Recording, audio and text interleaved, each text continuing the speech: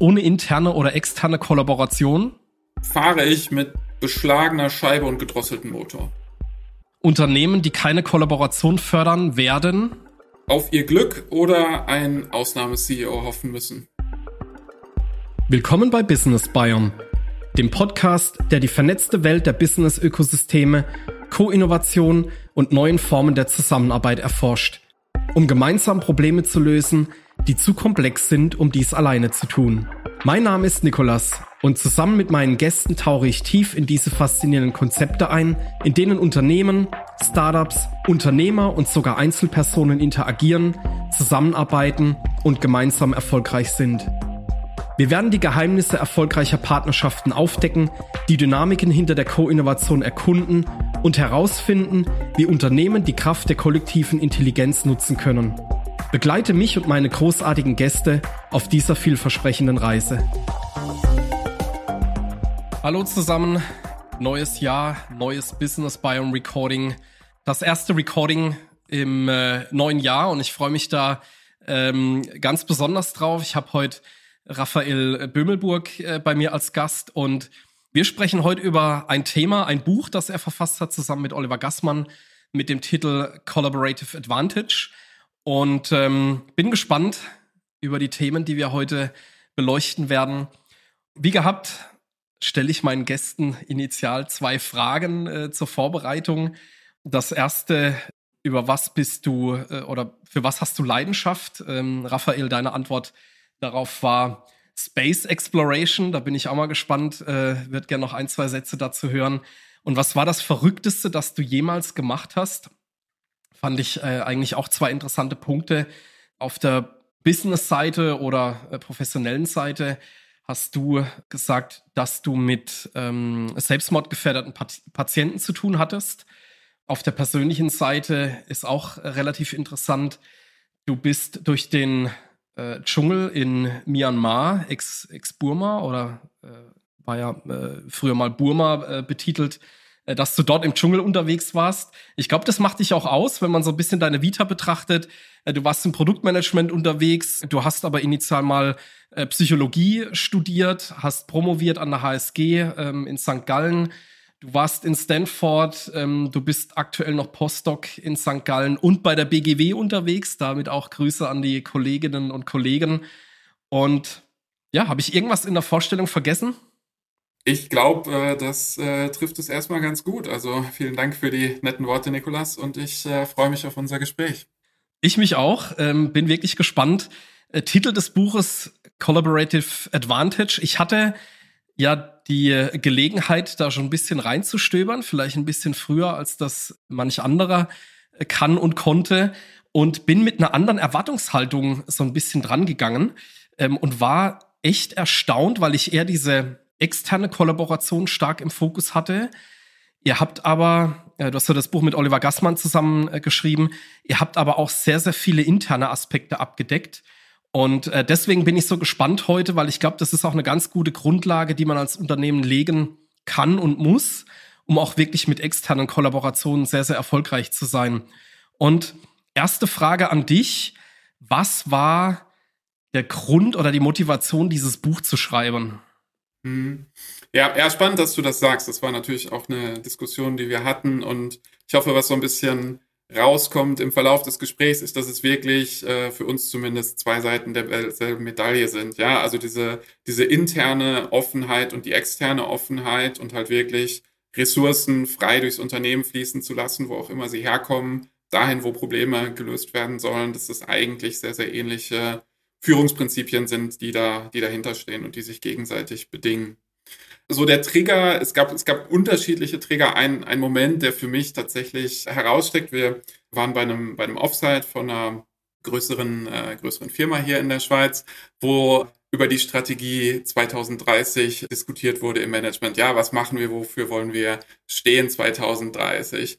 Und dann irgendwie saßen wir in der Kaffeepause zusammen und der CEO sagte zu uns: Ich weiß ehrlich gesagt noch nicht mal, was unser Geschäftsmodell 2030 sein wird. Was werden wir überhaupt denn 2030 machen? Wir sitzen hier und reden über die Strategie 2030. Ja, der Rest war vielleicht nicht quotable dann.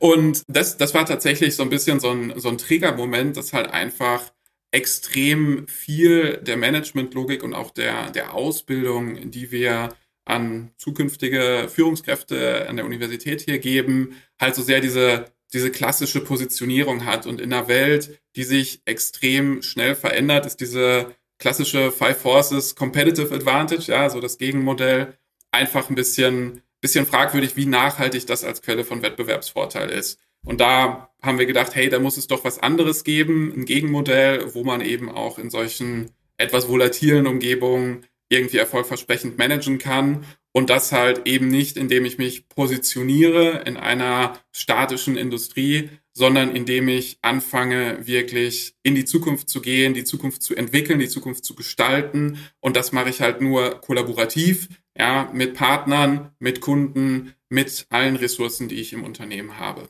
Ja, das triggert bei mir einfach so viele Themen. Ich meine, ganz klassischer Porter Five Forces. Ich glaube, jeder, der mit Management und Geschäftsmodellen zu tun hat, kommt dort einfach nicht dran vorbei. Klassische Schule. Aber auch so ein bisschen, was mich getriggert hatte, war wirklich, als ich es auf LinkedIn gelesen hatte, dieses Thema, wie du es auch schon genannt hattest oder gesagt hattest, weg vom Competitive Advantage, ganz klassisch hin zu Collaborative Advantage, also mit allen Dimensionen und Punkten und Aspekten, die dazugehören. Und nimm uns da mal noch so ein bisschen mit auf die Reise. Ihr habt ja zu Beginn des Buchs auch viel über die VUCA-Welt, in der wir uns heute befinden, geschrieben, um da auch zu verargumentieren, warum dieses Alte eben nicht mehr funktioniert und warum es eben dieses neue Mindset braucht. Wo siehst du da im Moment Notwendigkeiten, da wirklich auch, ich sag mal, jetzt nicht noch 5 bis 10 Jahre zu warten, sondern sich wirklich heute schon die Frage zu stellen und am Mindset und an der Kultur und den Mechanismen eben immer im Unternehmen zu drehen? Ja, ehrlich gesagt ist es so ein bisschen eine Frage, wo ich sagen muss, ich sehe fast die Notwendigkeit kaum noch, die zu beantworten. Also häufig so im klassischen Innovationsgeschäft war es so, dass man immer sagen musste, hey, warum musst du dich verändern? Also ich treffe die Manager, die nicht das Gefühl haben, dass sich ihr Unternehmen verändern muss, nicht mehr. Ja, also ich meine, dazu hatten wir einfach allein in den letzten Jahren zu viele, zum Teil existenzielle Schocks, die in die Unternehmen reingefahren sind. Also heute denkt zwar niemand mehr an Corona, aber das war ja schon, ist ja nur kurz her eigentlich am Ende des Tages. Und ich denke jetzt gerade ist natürlich das, was in aller Munde ist, KI, ne, was halt gerade sehr viel Knowledge Work auch vor grundsätzliche Fragen stellt und sehr viele Geschäftsmodelle. Also ich glaube, so dieses, warum müssen wir uns verändern? Ehrlich gesagt, habe ich nicht mehr das Gefühl, da große Überzeugungsarbeit leisten zu müssen, sondern da geht es jetzt wirklich um das Wie. Ja, wie setze ich das um und welche Rolle spielen dabei Partnerschaften? Ne? Und wenn wir es jetzt am Beispiel KI uns einfach kurz angucken, glaube ich, dass es relativ klar ist, dass viele Unternehmen einfach nicht so schnell diese Kompetenzen aufbauen können. Wenn ich versuche, alles in-house aufzubauen, dann dauert das einfach. Ich kriege auch das Talent häufig nicht so einfach rekrutiert. Und da sind halt Partnerschaften was mir ermöglicht, sehr flexibel auf neue technologische Kompetenzen aufzuspringen. Ja. Zum Beispiel WhatsApp, ja, die bis zu ihrer Akquisition durch Facebook 100 Mitarbeiter hatten, ja, für ein Unternehmen, was mit über 1 Milliarde dann bewertet wurde. Warum? Weil sie halt wirklich super lean gelaufen sind und dadurch diese technologischen Pfadabhängigkeiten eigentlich vermieden haben. Und was ich noch, letzter Punkt dazu sagen würde, ich glaube, wenn man so an sowas denkt man sehr schnell an diese Technologiepartnerschaften, ja, Partnerschaften mit Startups und so. Ich würde aber auch dafür werben, das breiter zu denken. Also gerade wenn ich jetzt nicht der Platzhirsch und das Riesenunternehmen in meiner Industrie bin, dann ist es häufig auch so, dass Partnerschaften innerhalb meiner Industrie mir helfen können, die kritische Masse zu erreichen, um auch Ressourcen freizustellen und auch eine gewisse Verhandlungsmacht zu haben gegenüber Technologiepartnern, um innovativ arbeiten zu können. Also Beispiel hier in der Schweiz zum Beispiel gibt es Twint, ja, die Bezahlsysteme anbieten. Das ist von den Traditionsbanken eigentlich ausgegründet worden. Das ist eine Partnerschaft von Traditionsbanken, die jetzt nicht unbedingt die fancy E-Commerce-Apps in ihrer DNA haben, aber heute hat die App eine über 60-prozentige Marktdurchdringung und ist absolut dominant hier. Warum? Weil die sich zusammengeschlossen haben. Ja, also ich glaube, sowohl in Technologiepartnerschaften als auch eben in Industriepartnerschaften ist es halt eine Möglichkeit, ein bisschen die Schlagzahl zu erhöhen. Und das ist einfach ein sehr, sehr spannendes Potenzial, wo ich denke, dass du das wahrscheinlich auch in deiner Praxis immer mal wieder über den Weg läuft. Hin und wieder, ja. Nee, tatsächlich relativ häufig. Zwei Punkte dazu. Du hast einen Punkt genannt.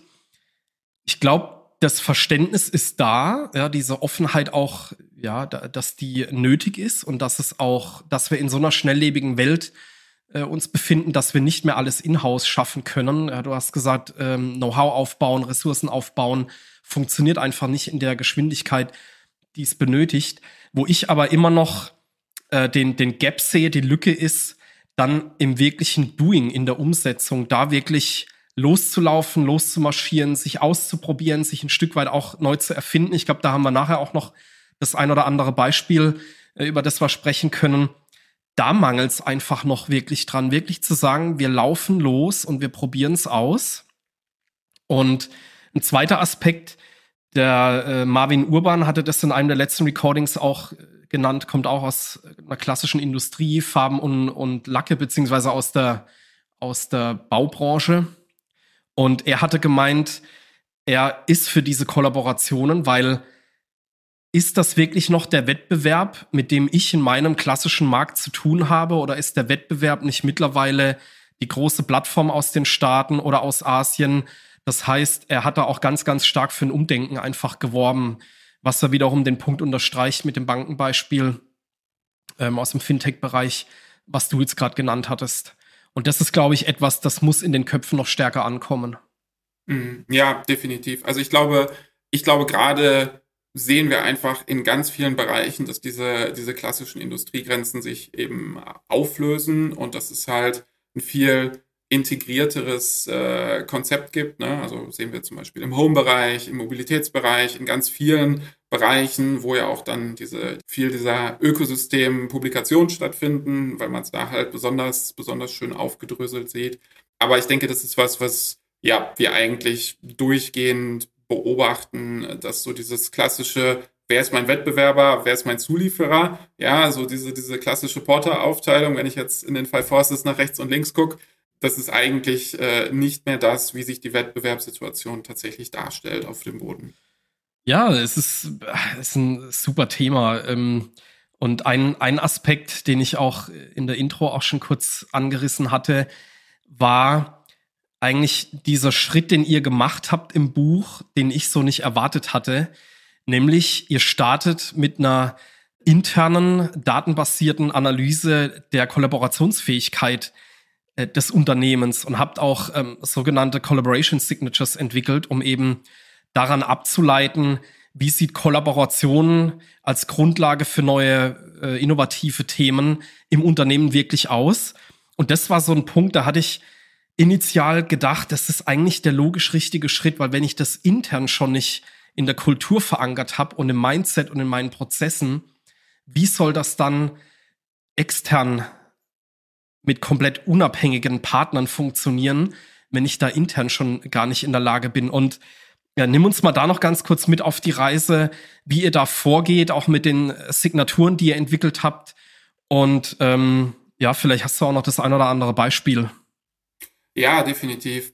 Also ich glaube, so das ganz Grundsätzliche, warum misst man sowas überhaupt? Ne? Und ich glaube, was wir halt sehen, ist, dass viele Manager einfach in Boxen und Kästen einfach denken, in Reporting Lines, in Strukturen, Prozesse definieren, vielleicht noch einzelne Mitarbeiter managen, ja, aber das ist nicht, wie Innovation de facto stattfindet. Ja? Also wir haben zum Beispiel in einer F&E-Abteilung so ein Postmortem der großen Innovationen gemacht, die sie in den letzten paar Jahren hatten und uns angeschaut, hey, wie sind die eigentlich zustande gekommen? Und es ist, ich würde sagen, ausnahmslos so gewesen, dass es halt darum ging, dass Leute aus ganz unterschiedlichen Bereichen, die jetzt nicht formell zusammenarbeiten sollten, irgendwie zusammengekommen sind, es noch Impulse von außen gab und dass das halt dann zusammengewurstelt wurde und daraus eine wirklich erfolgreiche Innovation herausgekommen ist.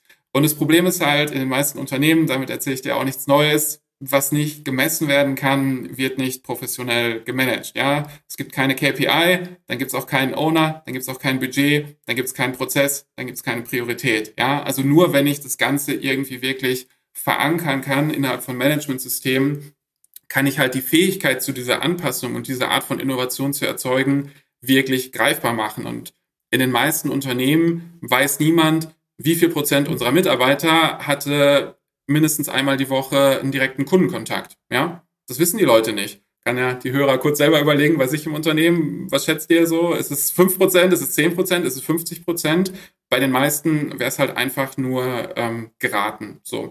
Und das ist halt das, wo wir sagen, hey, dadurch, wie technologisiert und digitalisiert die Arbeit ist, sind es mehr oder weniger Daten, die aufgezeichnet werden. Wir müssen die nur nach vorne holen und wir müssen die nutzbar machen und entsprechend analysieren. Und das ist halt was, wo wir mit diesen Kollaborationssignaturen einfach so ein paar kurze, schnelle Heuristiken bieten, wie das Ganze interpretiert werden kann. Ja, wie sieht agile Kollaboration aus? Ne? Ist es was, wo viele Leute zusammenarbeiten? Ist es was, wo Leute fokussiert zusammenarbeiten? Was wir in unseren Daten sehen, zum Beispiel, ist, dass es sehr viel mit der Dynamik zu tun hat. Ja, also wenn ich quasi immer gleiche Kollaborationsmuster habe, dann ist es wahrscheinlich nicht sehr agil. Und ich sehe viel mehr Agilitätsoutcomes, wenn Leute sehr flexibel sind. Ja, manchmal mit den Leuten zusammenarbeiten, manchmal mit den Leuten, manchmal sehr breit, manchmal sehr fokussiert und einfach sehr adaptiv über die Zeit sind. Ja, und solche Insights greifbar zu machen und dadurch managebar zu machen, das hat extrem große Implikationen auf die Innovationsfähigkeit und auf die Steuerungsfähigkeit von Unternehmen bei diesen Prozessen. Ja, es waren also einige der Signaturen, wo ich es durchgelesen hatte, wo ich wirklich sagen musste, ja, das ist, also da muss ich mich selber jetzt so rückwirkend auch ein bisschen an der Nase fassen, ja, wo ich in einer Führungsposition war oder im Produktbereich unterwegs war, wo ich vielleicht gewisse Themen gar nicht so auf dem Schirm hatte. Weder die Zahlen, Daten, Fakten, noch dass ich es wirklich aktiv forciert hatte. Ich meine, ich bin schon immer ein Freund von crossfunktionalen Teams, nicht nur im Tech-Bereich, sondern auch übergreifend, dass Business und Tech in den Unternehmen eben stark zusammenarbeitet und raus aus diesem blöden Silo kommt und auch mal ja die Berichtslinie links liegen lässt, sondern eher an den Kunden denkt und an die Kundenprobleme. Und das waren, wenn ich es jetzt so rückwirkend betrachte, wirklich auch die Unternehmen, die so agiert haben, wo die Hierarchie und die Berichtswege eben, ich will nicht sagen irrelevant waren, aber eher zweitrangig. Das waren die Unternehmen, die ein Stück weit erfolgreicher waren und wo das Arbeiten auch viel, viel mehr Spaß gemacht hatte, weil es eben nicht diese eingefahrenen Grenzen gab, sondern ich hatte ein Kundenproblem und mein Ziel war es, das zu lösen. Und wenn ich jemanden aus dem Business Development, aus dem Support, aus der Entwicklung gebraucht habe, dann konnte ich das bei dem einen oder anderen Unternehmen und direkt auf die Leute zugehen, ohne da jetzt irgendwo große Gremien zu befragen. Und die Problemlösung war eine ganz andere. Also ich meine jetzt, also es gibt da ja sehr sophistizierte Analysen, die wir auch im Buch beschreiben, wie man das Ganze machen kann. Vielleicht mal eine einfache Methode auch für die Hörer, was man mal einfach so als ersten kleinen hemdsärmeligen Schritt machen kann. Sich zusammen mit dem Team bei einem Workshop mal hinsetzen. Jeder guckt vorher durch seinen Outlook die letzten 3 Wochen, sagen wir mal, und färbt einfach mal farbig ein. Ja? Was für Austausche hatte ich innerhalb des Teams, innerhalb der Abteilung, außerhalb der Abteilung, mit externen Kunden, mit externen Partnern. Ja? Einfach mal einfärben und ein bisschen gucken, wie verteilt sich das prozentual und wie verteilt sich das im Team. Und das ist, glaube ich, häufig schon mal ein gewisser Reality-Check, um einfach mal diese Diskussion zu starten. Hey, mit wem und für wen arbeiten wir eigentlich? Ja, was tun wir hier und welchen Output hat das Ganze? Und da eine gewisse Sichtbarkeit reinzubringen. Ich glaube, das ist häufig schon sehr viel des Mehrwerts, den wir daraus ziehen können. Ja, finde ich eine super pragmatische Idee beziehungsweise ein Vorgehen, weil ich glaube, in den Mails und auch Termineinladungen, da steckt schon relativ viel an Wahrheit drin. Und weil du es auch vorhin genannt hattest, ich bin immer wieder auch überrascht, ich weiß noch nicht, ob positiv oder negativ, aber wie wenig viele Produktmanager, mit denen ich zu tun habe, wirklich im direkten Kundenkontakt stehen. da ist, ich würde mal sagen, in der Regel gerade in den klassischen Märkten ist 99% ist irgendwo interne Bespaßung in Anführungsstrichen und ganz, ganz wenig Validierung und Diskurs und Diskussionen mit Kunden über Prioritäten, über das Was, über das Wie. Und das muss sich einfach drastisch ändern, gerade in den klassischen Märkten. Absolut. Und ich glaube, vielleicht nochmal dazu hinzufügen, ich meine, das ist was wir ständig predigen, dass das extrem wichtig ist. Ich glaube, was halt vielleicht noch unterschätzt wird und was den Case nochmal ein bisschen stärker ausbreiten kann, es geht gar nicht mal nur um die Priorisierung und das Einbringen der Kundenperspektive. Das ist natürlich ein extremer Benefit. Aber was es auch leistet, ist, es hat einen wahnsinnig energetisierenden und motivierenden Effekt auf die Leute, wenn sie das halt spüren. Vielleicht kurzes Beispiel, eine Analyse, die von Kollegen von uns durchgeführt wurde. Die haben sich angeguckt, Teams, die Fundraising betreiben für Universitäten und sich anschauen, okay, rufen die Alumni an und sagen, ja, hier Mensch, hast du nicht Lust, ein Stipendium für deine nachfolgende Generation zu finanzieren? Und es ist ein extrem harter Job, ja, also musst du dir vorstellen, du hörst 98% der Zeit, nein, ruf mich nicht wieder an, du gehst mir auf den Nerven, ja, also das ist extrem hart, diese Art von Vertriebsarbeit am Ende des Tages zu machen. Und was die Kollegen von uns dann gemacht haben, ist, die haben einfach diese, die Endkunden sozusagen, also die Leute, die von diesen Stipendien profitieren, eingeladen in diese Vertriebsteams, ja, und gesagt, hey, zeigt doch mal, erklärt den Leuten, was das mit euch gemacht hat, ja. Und es sind jetzt keine Riesenpräsentationen, das sind keine Case Studies oder so, das sind einfach Menschen, die da reinkommen und sagen, hey, guck mal, hier ist, wo ich herkomme, hier ist, was das Geld, was ihr für mich geraced habt, was das mit meinem Leben gemacht hat und wie ich davon profitiert habe, und hier ist, wie meine Perspektive jetzt aussieht, ja. Und allein diesen Impact zu spüren, hey, was bewirkt das, was ich mache, nicht im Abstrakten, sondern an konkreten Menschen, mit denen ich direkt interagiere, hat transformativen Effekt, ja. Also in dem Fall hat es den Fundraising-Erfolg mehr als verdoppelt, ja. Und ich glaube, das kann sich jeder so ein bisschen nachempfinden, dass man häufig irgendwie zwischen PowerPoint und Outlook und irgendwie Dokumente hin und her schiebt und sich fragt, was bringt das Ganze, ja. Und da wirklich diese direkten Interfaces zu bilden. Klar, das hilft mir, mehr Verständnis für die Kundenprobleme zu haben, aber das hilft mir auch zu sehen, was ist eigentlich der Purpose, was mache ich hier eigentlich und was bringt das, ja? Und das, glaube ich, ist ein zweiter enorm wichtiger Effekt für die Leute. Ja, ist ein schönes Beispiel. Ich habe tatsächlich ein aktuelles aus meiner bisherigen Laufbahn, was diese Offenheit angeht und auch die Kollaborationsförderung. War ein größeres Unternehmen, habe dort mit einem echt super Team an Cloud-Lösungen gearbeitet. Und wir haben immer wieder fast identische Anfragen aus unserem Kundenumfeld gehört zu einem Visualisierungsthema und sind dann ein bisschen, ich sag mal, Harakiri-mäßig losgelaufen. Und ich habe da damals so ein bisschen als U-Boot einen Click-Dummy unter anderem erstellt, um einfach auch nochmal in die Validierung zu gehen. Und das hatte jemand aus dem Team, aus dem näheren Umfeld, der halt genau in diesem bisherigen Thema gefangen war und gesagt hat, naja, Schuster, bleib bei deinen Leisten, was in der Regel auch in Ordnung ist, aber in dem Fall war es eben der falsche Ansatz, der das Thema ziemlich blockiert hatte. Und das Gute war aber in dieser Organisation, also in vielen anderen Organisationen wäre das Thema tot gewesen, aber ich hatte in dieser Organisation die Freiheit, an jede Hierarchiestufe zu gehen. Skype aufmachen, Hörer in die Hand nehmen und das Thema pitchen. Und das habe ich tatsächlich gemacht, sodass ich beim CTO gelandet bin. Ich hatte ihn angeschrieben, habe gesagt, du, pass auf, wir arbeiten hier an einer Idee. Wir haben das mehrfach jetzt im Markt gehört. Und ich würde das einfach gerne mal vorstellen. Ich brauche da eine andere Priorität drauf. Ich brauche da eventuell auch noch mal mehr Ressourcen, um dran zu arbeiten. Und es hat, ich glaube, nicht mal 5 Minuten gedauert, hatte ich ihn am Ohr. Und das war wirklich ein größeres Unternehmen. Was dazu geführt hat, dass jetzt gerade ein Patentantrag rausgegangen ist von ein paar Wochen, genau zu diesem Thema. Und das wäre nicht entstanden, wenn nicht diese Offenheit im Unternehmen gewesen wäre, den Hörer in die Hand zu nehmen und selbst beim C-Level anzurufen und zu sagen, ich habe da eine Idee und ich brauche.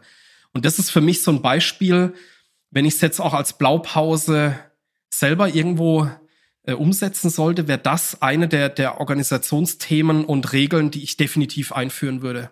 Jeder darf mit jedem kommunizieren, Punkt. Ja, definitiv. Und ich glaube, das ist, also es ist ein super schönes Beispiel. Und ich glaube, wir sehen es häufig oder gefühlt ist es häufig für die Leute genau das, was du jetzt beschreibst. Ich sag mal, diese vertikale Offenheit über Hierarchiestufen hinweg.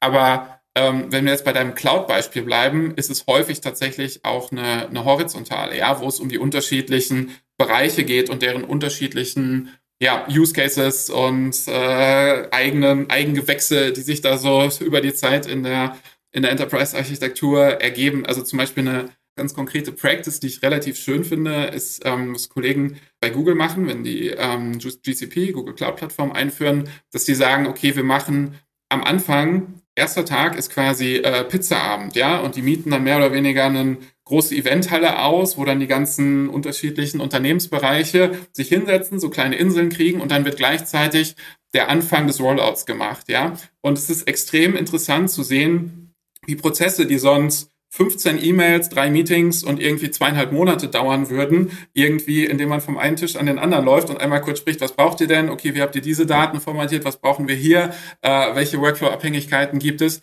Wie man das im gleichen Raum relativ zügig gelöst kriegt und was auch wirklich ein sehr, sehr schöner Kickoff und Anfangsenergie ist, dass man mal sieht, hey, wie einfach kann es funktionieren, wenn die Leute einfach direkt miteinander reden, um auch wirklich komplexe technische Prozesse abbilden zu können. Sehr schönes Beispiel und auch, glaube ich, eine ganz gute Überleitung zu meiner nächsten Frage. Thema Praxisbeispiel. Der ein oder andere Zuhörer oder Zuhörerin ist sicherlich mit dieser drastischen Geschäftsmodelländerung bei Hilti vertraut, ja, wo es eben darum geht, Flottenmanagement oder wo es darum ging, Flottenmanagement zu etablieren. Und du hattest eben gerade auch gemeint, dass man einmal in der Vertikalisierung eben frei agieren kann. Aber das ist, glaube ich, auch ein gutes Beispiel, wo es in der Horizontalen einfach funktionieren muss, weil da so viele Bereiche von betroffen waren, von dieser Änderung und von dieser neuen Idee und dem neuen Ansatz.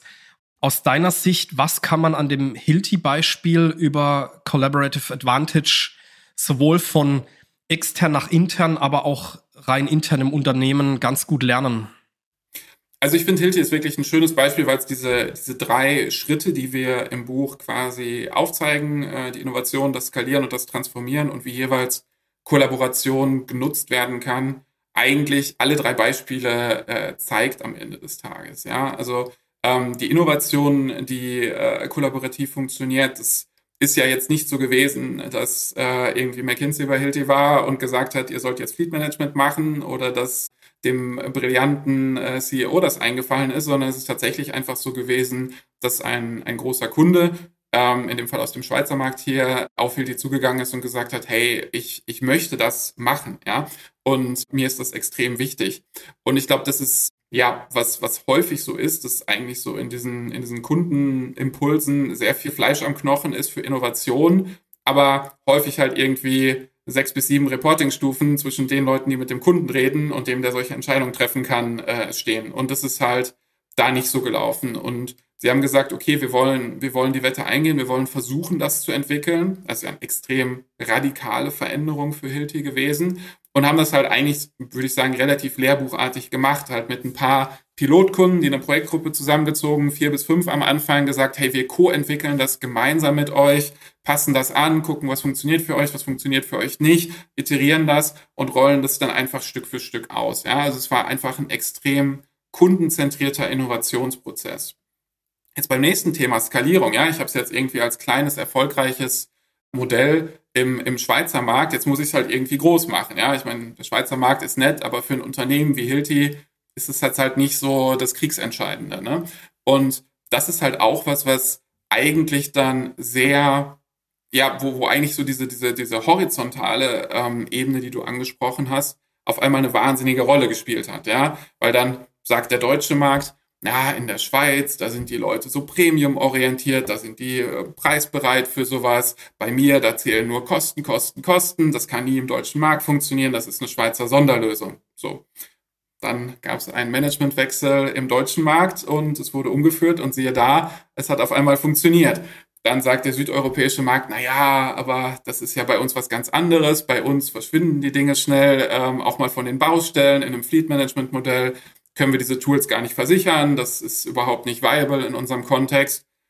Dann wurde es da ausgerollt und siehe da, es hat auch funktioniert. Ja, also diese Schritt für Schritt Logik und auch intern entsprechend die Mehrheiten zu schaffen und die Koalition zu schaffen, das war extrem wichtig. Und dann Transformation. Am Ende hat es auch tatsächlich große neue Kompetenzen gebraucht. Ja, das sieht man vor allen Dingen natürlich im Vertrieb, der halt eigentlich klassischer Drückervertrieb war am Ende des Tages, die zu den Baustellen gefahren sind, gesagt haben, hier ist unsere neue Bohrmaschine, die einmal demonstriert haben, was durchgebohrt haben und dann irgendwie in so einer basarartigen Verhandlung mit den Leuten das ausgeschäkert haben. Und jetzt auf einmal verkaufe ich eine Lösung. Ja, ich muss irgendwie Business Process Change verkaufen. Ich muss den Leuten erklären, was das bringt. Ich muss den Total Cost of Ownership erklären. Ich stehe auf einmal in einem Meetingraum. Da kann ich nicht einfach mit der Bohrmaschine durch den Tisch durchbohren. Ja, das beeindruckt die Leute nicht. Ich brauche auf einmal ganz andere Kompetenzen als Vertriebsmitarbeiter. Und das ist halt auch was nur durch die proaktive Einbindung der Vertriebsleute funktioniert hat, wo entsprechende Tools und Fähigkeiten geschaffen werden.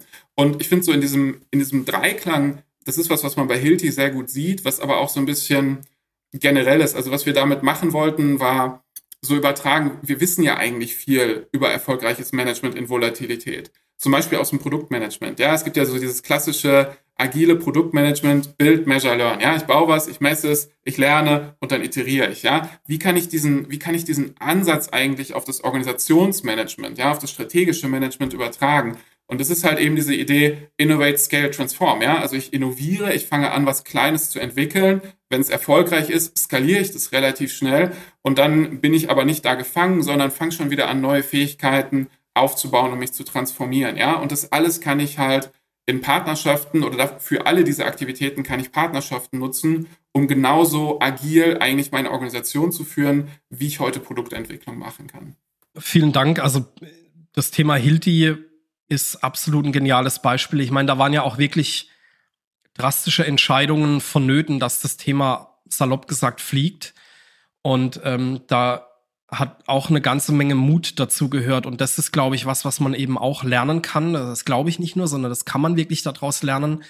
Und das hat sich am Ende ausgezahlt. Ich meine, es ist eines der Paradebeispiele am Markt, was ja hin und wieder mal referenziert wird. Und ein Punkt, den du vorhin auch noch genannt hattest, der ja entscheidend ist, und ich glaube, da gibt es auch noch ein ganz gutes Beispiel am Markt, es sind diese Echo Chambers, wo du auch vorhin gesagt hattest, man muss sein eigenes Umfeld, sein Team, seinen Bereich auch mal verlassen, gedanklich und auch in der Zusammenarbeit, sodass wirklich neue Dinge entstehen, sodass man mal die Scheuklappen ablegt. Und ich glaube, da gibt es auch ein ganz gutes Beispiel zu, wo man das innerhalb eines Produktes tatsächlich getan hat. Und wo man daraus lernen kann, dass es hin und wieder ganz gut ist, also dass man keine großen Gruppen braucht, aber dass es förderlich ist, einfach verschiedene Expertisen und Ansichten zusammenzubringen und sein eigenes Gewohnheitsumfeld mal zu verlassen. Vielleicht kannst du da noch ein Beispiel aus der Schublade ziehen. Ja, definitiv. Also die Analyse, auf die du jetzt wahrscheinlich hinaus willst, ist eine Analyse bei eToro gewesen. Exakt. Ja. Ich finde, es ist ein sehr, sehr charmantes Beispiel, weil du wirklich sehr klar, also es ist eine Finanzfirma quasi, und man sieht halt im finanziellen Bereich einfach sehr klare Performance-Indikatoren. Ja, die Leute investieren, die kriegen Return on Investment und das ist eigentlich relativ klar. Und die grundlegende Frage der Analyse war im Wesentlichen, hey, ist es eigentlich gut, viel vernetzt zu sein oder ist es gut, wenn man so ein bisschen sein eigenes Ding macht? Und immer wenn ich das mit Leuten aus dem Innovationsbereich, auch Experten, Innovationsmanagern und so bespreche, sagen die, naja, es ist halt besonders gut, viel vernetzt zu sein. Ja, dann habe ich ja viele Touchpoints, dann rede ich mit vielen Leuten. Das ist ja besonders gut. Und das Erstaunliche ist, wenn wir uns die Daten anschauen, es gibt eigentlich so ein bisschen drei Gruppen, die herauskommen. Es gibt die eine Gruppe, die machen ihr eigenes Ding, die sind nicht groß vernetzt, die sitzen wie Captain Kirk vor ihren 5 Bloomberg-Terminals und sind da am Rummachen und versuchen, das zu optimieren. Ja, und das klappt halt, es geht so gut, würde ich sagen, im Durchschnitt. Also Performance ist nicht wahnsinnig hoch. Dann gibt es Gruppe Leute, die ist so ja, einigermaßen gut vernetzt und es klappt relativ gut. Und die dritte Gruppe ist extrem stark vernetzt gewesen, ja. Und das hat am allerschlechtesten geklappt, ja. Also das war wirklich relativ katastrophal schlecht. Und was man dann sieht, wenn man in die Daten weiter reinbohrt, ist, dass die Leute eben solche Echo Chambers geformt haben. Ja, die waren extrem vernetzt, aber haben so ein bisschen wie in einem Stille-Post-Spiel sich in einer doch sehr kohärenten Gruppe immer wieder das Gleiche gegenseitig erzählt. Ja, und das ist auch, glaube ich, was in vielen Management-Zirkeln einfach passiert, dass man zwar sich austauscht, aber dass es doch relativ kohärente Gruppen sind. Und das führt halt dazu, dass die Leute einfach viel zu langsam sind, weil sie das Gefühl haben, ihre eigenen Annahmen werden immer wieder von außen bestätigt. Und dann, wenn es zum Beispiel eine spontane Preisanpassung gibt, eine Reaktion irgendwo im Markt, dann sind diese Leute sehr, sehr langsam, weil sie halt sehr viel bestätigendes Signal bekommen. Und was da dann von eToro gemacht wurde, ist ganz interessant. Da konnte man halt technisch in der Plattform das blockieren, also diese kleinen Echo Chambers ein Stück weit aufbrechen, mehr neue Leute da reinbringen und die Kollaboration ein bisschen diversifizieren. Und es war extrem im Effekt, also es hat die Profitabilität knapp verdoppelt von dem gesamten Netzwerk, also ein extremer Performance-Effekt. Und das Erstaunliche war, am Ende der Analyse wurden diese Nudges in der technischen Infrastruktur wieder zurückgefahren und die Leute sind wieder in ihre alten Verhaltensmuster gefahren. Sie haben genau das Gleiche gemacht, was sie vorher gemacht haben. Und man denkt sich, ja, warum? Aber es hat doch für euch besser funktioniert, ja? Und ich glaube, das ist was extrem wichtig ist und warum wir auch diese Analysen gerne machen, ist, dass es halt was ist, was den Leuten nicht bewusst ist. Man ist sich nicht klar, ob man in der Echo Chamber ist oder so. Alle Leute, mit denen ich rede, die sind so ähnlich wie ich, die haben ähnliche Meinungen wie ich und ich habe das Gefühl, so ist die Welt dann. Aber die Welt ist einfach nicht so. Die Welt ist viel, viel unterschiedlicher, ja. Und deswegen ist das auch nichts, was durch Erfahrungslernen per se besser wird, sondern was wirklich bewusst gemanagt werden wird.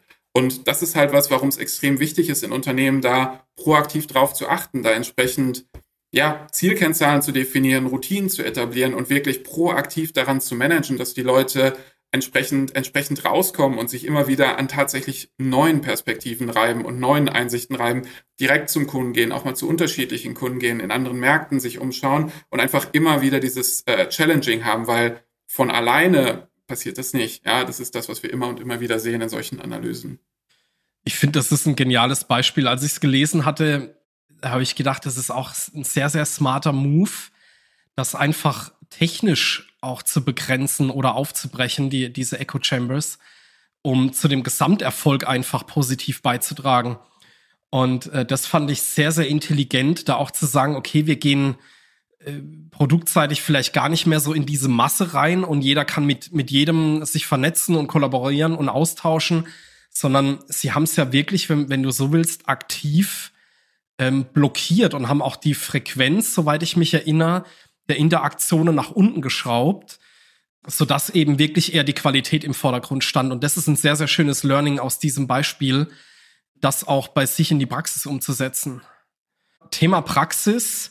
Jetzt kann natürlich jemand, der uns gelauscht hat, sagen, naja, ich kann ja jetzt bei mir im Unternehmen nicht erlauben, dass jeder mit jedem nur noch kollaboriert und mietet und über Innovationen und Veränderungen spricht, dann kommen wir im Tagesgeschäft zu gar nichts mehr. Das ist ja natürlich die andere Seite des Pferdes, von der man fallen kann. Wo sagst du, was sind Mechanismen, um diese interne, aber auch die externe Kollaboration zu fördern, ohne jetzt genau auf der anderen Seite vom Pferd zu fallen? Also ich glaube, man kann übersteuern, definitiv. Ja, das ist was man vielleicht dann in extrem flach hierarchischen Startups zum Teil sieht, die dann auf einmal irgendwie doch nicht mehr im aktuellen Finanzmarkt das Geld so hinten reingeblasen bekommen und sagen, oh, wir müssen mal irgendwie effizienter werden und dann war es vielleicht doch ein bisschen zu viel Design Thinking und ein bisschen zu wenig Execution so, ne? Also das kann definitiv passieren. Ich würde aber sagen, der Großteil der Nicht-Startup-Unternehmen, die wir sehen, ist eher so, dass ein bisschen mehr Innovationsimpuls und ein bisschen mehr Kollaboration ist jetzt nicht unbedingt auf der anderen Seite vom Pferd werfen würde, sondern erstmal ein Schritt in die richtige Richtung wäre. Ich weiß nicht, ob das auch deine Beobachtung ist, aber das wäre so mein Gefühl. Ich bin da ganz bei dir. Ja, genau. Ich meine, was sind so einfache Dinge, die man machen kann? Also zum Beispiel ein paar Sachen, die wir in der Recherche für das Buch gesehen haben, die ich eigentlich ganz charmant finde. Wenn ich jetzt so auf das Interne gucke, ja, also wie fließen eigentlich Ressourcen und Ideen durchs Unternehmen? Eine schöne Sache finde ich, das haben die in der Firma Relational Mentoring genannt, ja. Und die grundsätzliche Idee ist, wenn ich neue Leute onboarde in Unternehmen, häufig hoffe ich mir ja auch davon irgendwie innovative Impulse, aber die sind halt eigentlich gar nicht so vernetzt, dass die wirklich schnell aktiv werden können. Ja? Und es gibt häufig irgendwelche Mentoring- oder Buddy-Programme, die sind aber eher task-oriented typischerweise. Und was in dieser Firma gemacht wurde, ist, es gab quasi für jeden New Hire einen Menschen mit Namen, der dafür verantwortlich war, nur dafür zu gucken, mit wem muss quasi unser New Hire in den ersten 60 Tagen essen, trinken und irgendwie reden, damit der wirklich, wirklich effektiv in seinem Job sein kann und wirklich weiß, mit wem man eine Beziehung aufbauen muss, ja. Und es ist nur jemand, der Introductions macht, der dem erklärt, wie funktionieren die inoffiziellen Netzwerke, wer spricht mit wem, wer ist irgendwie der Experte für welche Themen und das wirklich quasi ganz explizit mit einem Namen zu versehen und mit einer Verantwortung, hilft, glaube ich, wirklich auch das Potenzial, was neue Mitarbeiter auch an neuen Impulsen bringen, irgendwie einfach zu katalysieren, dass das wirklich in die Unternehmung getragen werden kann. Also es, glaube ich, ist was nicht viel kostet, kein großer Aufwand ist, was mehr oder weniger en passant passieren kann und was wirklich, finde ich, eigentlich sehr charmant ist, das so explizit anzusteuern. Jetzt beim Thema externe Kollaborationen, ich glaube, da gibt es ganz viel, ist natürlich mit Kunden, mit Startups, mit Technologiepartnern, mit Industriepartnern, Ökosystemaufbau und so. Ich glaube, das, was bei den meisten Unternehmen, jetzt mal unabhängig vom strategischen Kontext, meistens Sinn macht, ist erstmal auf den Kunden zu fokussieren. Das ist eigentlich selten Fehler, das ist selten unangemessen. Da glaube ich, dass es einfach extrem viel Sinn macht, solche Interfaces aufzubauen, die eben nicht nur im Vertrieb sitzen, oder im Marketing, die dann irgendeine Marktanalyse oder Validierung machen, sondern gerade bei den Entwicklern oder bei den Ingenieuren, bei den Produktmanagern, die dafür verantwortlich sind.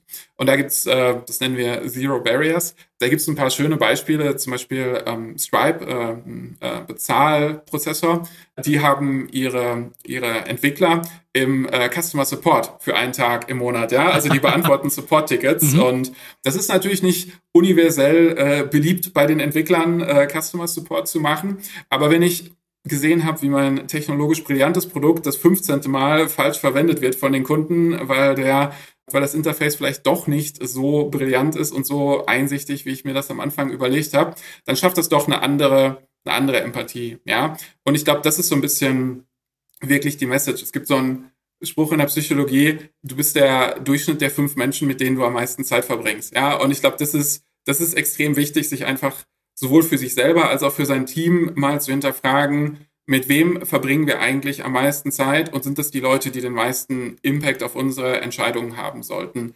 Und das einfach bewusst zu hinterfragen und mit solchen kleinen Tricks zu managen, ich glaube, damit kann schon viel gewonnen werden.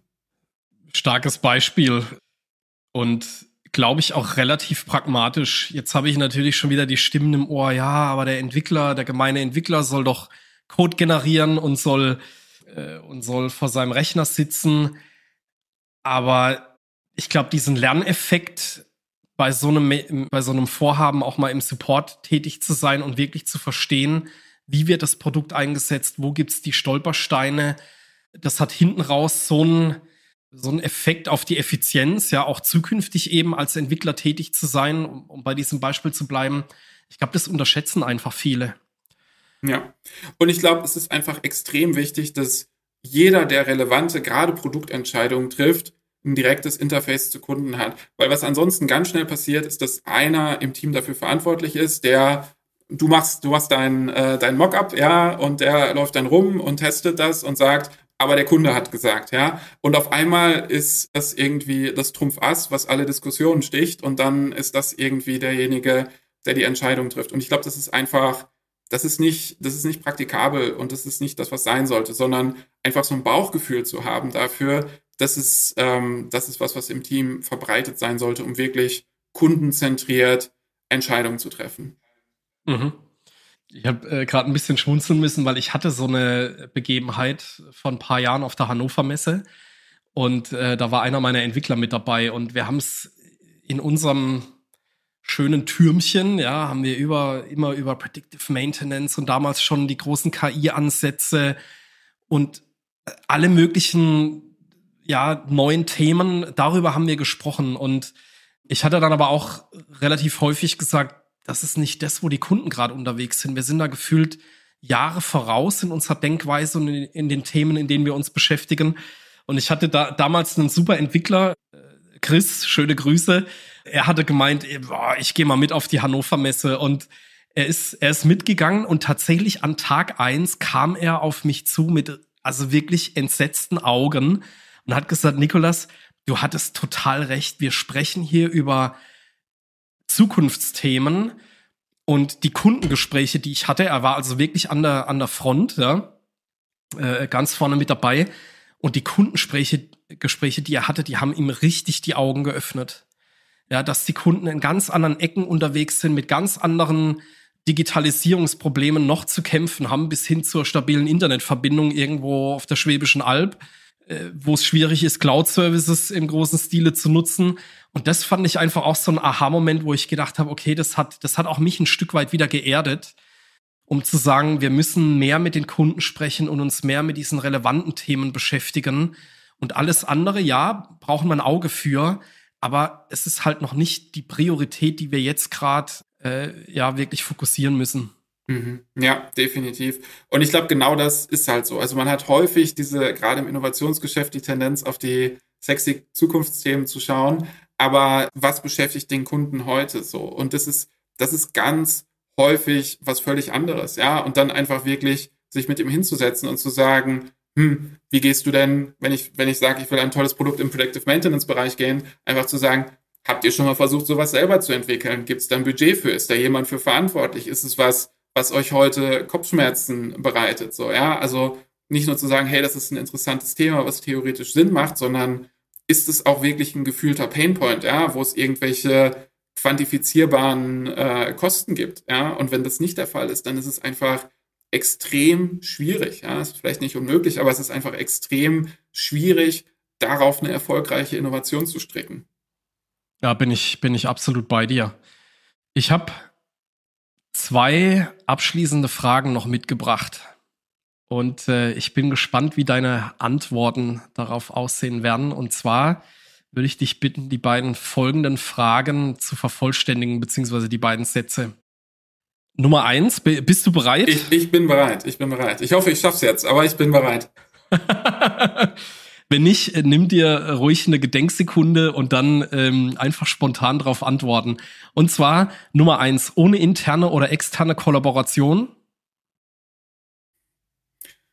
fahre ich mit beschlagener Scheibe und gedrosseltem Motor. Nummer 2, Unternehmen, die keine Kollaboration fördern, werden auf ihr Glück oder ein Ausnahme-CEO hoffen müssen. Sehr schön. Gefällt mir gut. Das war ein guter Abschluss. Raphael, vielen, vielen Dank für deine Zeit, für die Einblicke, für die Praxisbeispiele, auch für die pragmatischen Tipps, die du mir und auch unseren Zuhörern mitgegeben hast. Ich werde natürlich Buch, dein LinkedIn-Profil unter der Podcast-Folge verlinken. Auch da die Einladung an unsere Zuhörer. Vernetzt euch mit Raphael, sprecht ihn an, kontaktiert ihn. Ich glaube, da ist noch einiges mehr an Wissen, Expertise und sehr, sehr guten Beispielen, die im Markt einfach gebraucht werden. Raphael, vielen Dank. Danke dir, Nikolas, für das spannende Gespräch, auch die spannenden Beispiele. Ich bin immer beruhigt, wenn ich sehe, dass meine Erfahrungen auch von anderen Experten im Innovationsbereich ähnlich geteilt werden. Das hoffe ich, dass wir jetzt nicht in der Echo Chamber sind, sondern dass wir uns gegenseitig gut bestätigt haben. Aber ja, super spannendes Gespräch. Danke dir und ich bin sicher, man spricht sich. Vielen Dank auch für die Blumen und an unsere Zuhörer. Ihr habt heute wirklich was mitgenommen. Da waren einige sehr spannende Praxisthemen auch mit dabei. Wenn dir die Podcast-Folge gefallen hat, dann freue ich mich natürlich auch über eine positive Bewertung bei Apple, Spotify oder wo auch immer du uns gerade zuhörst. Und dann würde ich sagen, bis zur nächsten Podcast-Folge deines Business Biome Podcasts. Wenn du diese Nachricht hörst, bedeutet das, du hast unsere neue Episode bis zum Ende gehört. Dafür danke ich dir von ganzem Herzen. Wenn du Fragen zu den heute besprochenen Themen hast oder unseren Projekten folgen möchtest, findest du uns im Web unter futurebrains.io und natürlich auf LinkedIn. Ich hoffe, dir hat diese Episode genauso viel Spaß gemacht wie mir. Nicht vergessen, den Podcast zu abonnieren, um keine neue Folge zu verpassen. Ich freue mich natürlich auch über eine 5-Sterne-Bewertung auf Apple Podcasts und auf Spotify. Teile diese Episode auch gerne mit deinem Netzwerk. Außerdem, lass mich wissen, welche Themen ich zukünftig aufgreifen soll. Bis zur nächsten Episode des Business Biome Podcasts. Dein Nikolas.